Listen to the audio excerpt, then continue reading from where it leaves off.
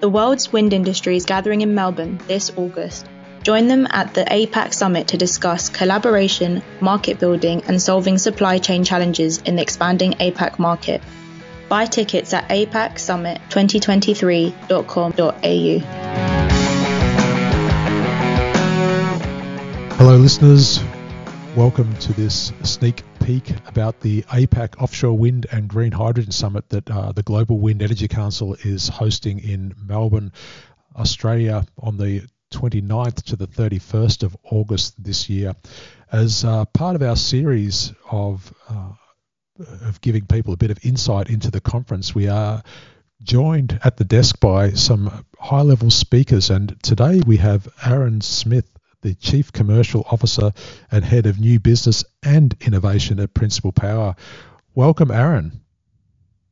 Hey, Stuart. Great to be with you and looking forward to the conference. Thanks very much, mate.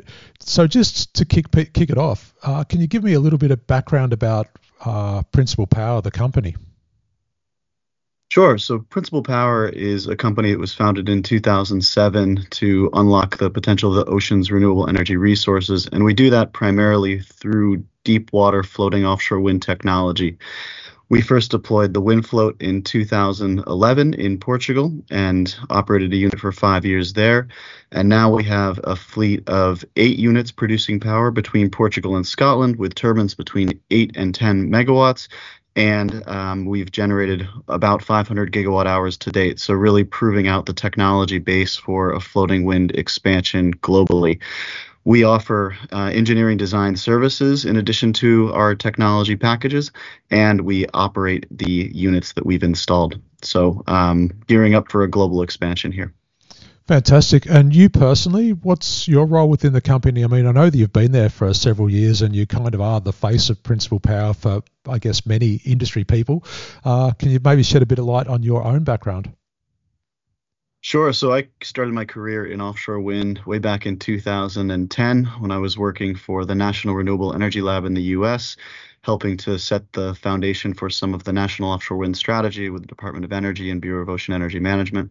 I moved to Principal Power in 2016 in order to start a strategy group. And from there, I've now taken on responsibility for the commercial part of the business, which is basically everything from the early stages of engagement with markets and with customers, and also in terms of helping to guide the development of the technology to the market requirements, all the way up until we sign contracts with our customers. So effectively, it's the responsibility for the front end of the business. And thank you for that. And at the conference this year, you'll be talking on the floating market in APAC and the potential challenges and the future forecast for floating offshore wind. How do you guys see the APAC market, and what are some of the hotspots and that you are currently looking at? Sure. So far, the market has mostly been materializing in Europe. We see still that Europe remains, I guess, one of the areas where we can see our pipeline moving with more certainty. But APAC is the most exciting region because of the just tremendous potential for offshore wind. You have just a topography and really kind of a coastal distribution of population that make it more difficult in many places to build onshore renewables. And so in that sense, if you want to go gigawatt scale, then going to the oceans is the easiest choice. And also going to deeper waters can help you get away from some of those constraints that are associated with stakeholder management, busy shipping channels, and also visual constraints where you can really go out over the horizon for these very large projects. So for us, the fundamentals in the Asian markets are very, very strong. And I think we see a tremendous amount of promise there. So we have an office in Japan, which is our headquarters in Asia right now. And we're serving basically every market there, but with varying degrees of maturity. So lots of early stage studies to scope out projects and help customers and governments really understand what the requirements are to go about building these very large scale projects effectively from scratch in the markets. So there's a couple of things that I'd like to touch on. One is driving scale into the market. We see that there is still a need for some, I guess, support for offshore wind, that people are support for floating offshore wind, where nations are prepared to pay a bit of a premium to get the scale to drive the volume. How do you guys see, or what do you guys see as the key to unlocking scale in the floating space? I think it's the same as in any other industry, fixed bottom space including, which is really creating a predictable market and regulatory environment, one that basically allows first sites to get in the hands of developers without the developers having to put up too much of a premium up front, so a real focus on how technically competent and able to deliver the pipelines are, how much they're willing to invest in local supply chains and run their development processes in a manner that's really responsible with respect to the local criteria. And we emphasize that, the starting point for this should be on proving that the industry can get built and can get built with a supply chain that is really able to deliver sustainable and long-term objectives. So the time to kind of turn the crank on reducing costs is not on your very first projects. I think it's reasonable to think about offshore wind as, a 20, 30, even 30-year journey, right, towards our net zero targets. So being able to set a long-term roadmap, being willing to pay for a bit of that experience to get down the learning curve sustainably and have entities emerge that can serve as contractors, developers with successful projects, and proving out that those projects can be delivered on time, on budget, on schedule to society is a really important foundation. And then the optimization and costs will come from there. So just on that, getting back to the supply chain, and I'm glad you mentioned it, there seems to be a desire from every single market that gets into the space now to talk about how can we establish a supply chain in country. So there's that. I'd like to get your impression on or opinion about what's realistic from an individual or single market perspective versus regional collaboration. And also I'd like, getting back to the scale question, I know that there's a temptation from some markets to maybe start off with demo projects, or aren't we past that now, the demo phase of projects? Or don't we need sort of scale from the first instance? Or what's your take on the ramp up of this? Well, I think I'm going to be politically correct here and say that every market is different.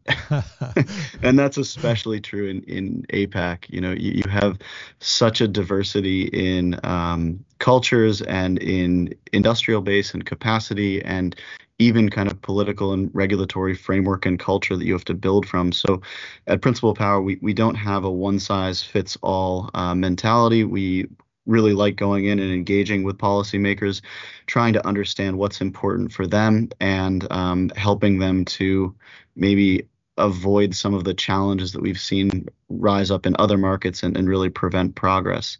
So that's a long way of getting into your question. But on the topic of the supply chain, what you want to do is first make sure you have the ingredients to build projects locally. For floating offshore wind, that means creating really ports that are capable of staging the turbine assembly and integration and really the platform final assembly.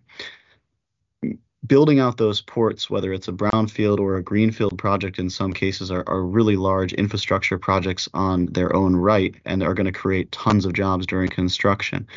But if governments focus there and build these capable facilities, then you can attract supply chain companies in behind those ports and facilities. But if you never build the ports, the supply chain is not going to come because that becomes a critical risk to their delivery timelines and project schedules, and they basically will generate somewhere else. So my first piece of advice is always first focus on the ports. The second thing, again, is to focus on a predictable timeline for projects, because the very worst thing that can happen is that you go and invest 100, 200 million in a facility, and then the projects that you're supposed to serve are delayed by 1 year, 2 years, 3 years. And that has huge impacts to the credibility of the industry as well, not just from delivering national electricity and delivering that on schedule, but also for workforce where, people are actually going to have to go get trained to serve this industry. And if the jobs aren't there when they get out of their training programs, then the industry doesn't look very good. So that predictability is really important. And then I think the third thing we like to highlight is that you can't build a long-term sustainable supply chain just through protectionism. You have to create a situation, an imperative that suppliers need to be internationally competitive, because a government can only ask for protectionism for as long as it's willing to pay the subsidies. As the subsidies start to go down, then the ability to do protectionism will go down, and then those local suppliers that a government works so hard to prop up might just dissolve and be replaced by the larger, more competitive contractors. So I think getting healthy supply chains is about knowing where the market is, knowing where your advantages are, and trying to make targeted and strategic investments over a decade-long horizon. Thanks for that. I think that's very sage advice for the entire supply chain and governments around the world, not just within the APAC region, but it seems that so many governments are struggling with this exact problem of, do they go down the protectionist path or do we encourage the economic development by, offering incentives and see where that takes us. This event is an APAC event, so we have focus on the APAC area, but it's also being held in Australia, and at the end of the conference, the Hunter Valley declaration will be closing the day after our conference finishes, or on the 31st of August. I think that's when they have to have the feasibility license in for the Hunter region. I believe that the Hunter region is going to be a lot of floating offshore wind. How does Principal Power see the Australian market? Is there anything specific down there that you guys are interested in, or have you guys been paying attention down there? We are, but this will be, I think, our very first trip in country. So, and for me, that's quite exciting because I'm actually a quarter Australian. I don't know if you knew that. I didn't know that. No. My grandfather was Australian, so it'll be a little bit of a return home. And I guess we're looking at the Australian market with quite interest. It's at an early phase, but the government is looking at offshore wind as one of the key sources of being able to decarbonize some of these very intensive regions that are reliant on quite dirty coal production. And so as you look at a future market scenario where you're building out a ton of solar, ton of storage, ton of onshore wind and renewables, offshore wind offers a really good complement to that. And many of the locations are in deep enough water that going floating will be the right choice. So we're really excited to go to the market and basically be able to have the opportunity to speak with policymakers and customers there and transfer some of the knowledge and experience that we've been gaining in our long history in Europe and other parts of the world. And I think we are also just really pleased to see that the government is keeping its commitments in terms of the auction timing. And so it seems to be, one of the examples where things are moving quite smoothly. And is there any one, or if you had to pick one conversation that you would like to have in Melbourne, what would that be? Ooh, that is one I didn't prepare for.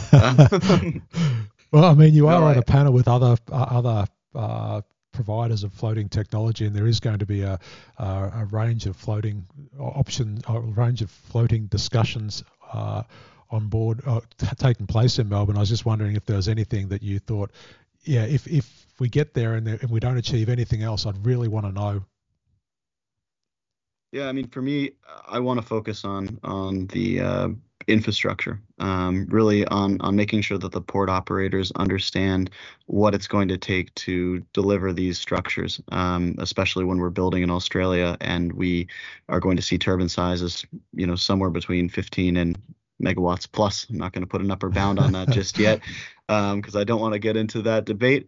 But I think that that's what's really, really critical, that we make sure that people are not only learning from what has been important in successful markets in Europe, but also looking ahead to where the technology is going to be by the time the market is actually entering construction in Australia. Thanks very much, Aaron. And there you have it, folks. So we'll be talking about floating offshore wind and again, how that's going to impact on infrastructure requirements, what we need. And hopefully you can join the conversation in Australia. I'd like to thank Aaron Smith, Chief Commercial Officer and Head of New Business and Innovation at Principal Power, for joining us today. Thank you very much for joining, and we look forward to meeting you in Melbourne, or maybe I'm saying welcome home, Aaron. Thanks so much, Stuart, and look forward to seeing you there. Can't wait for you to show me around the city.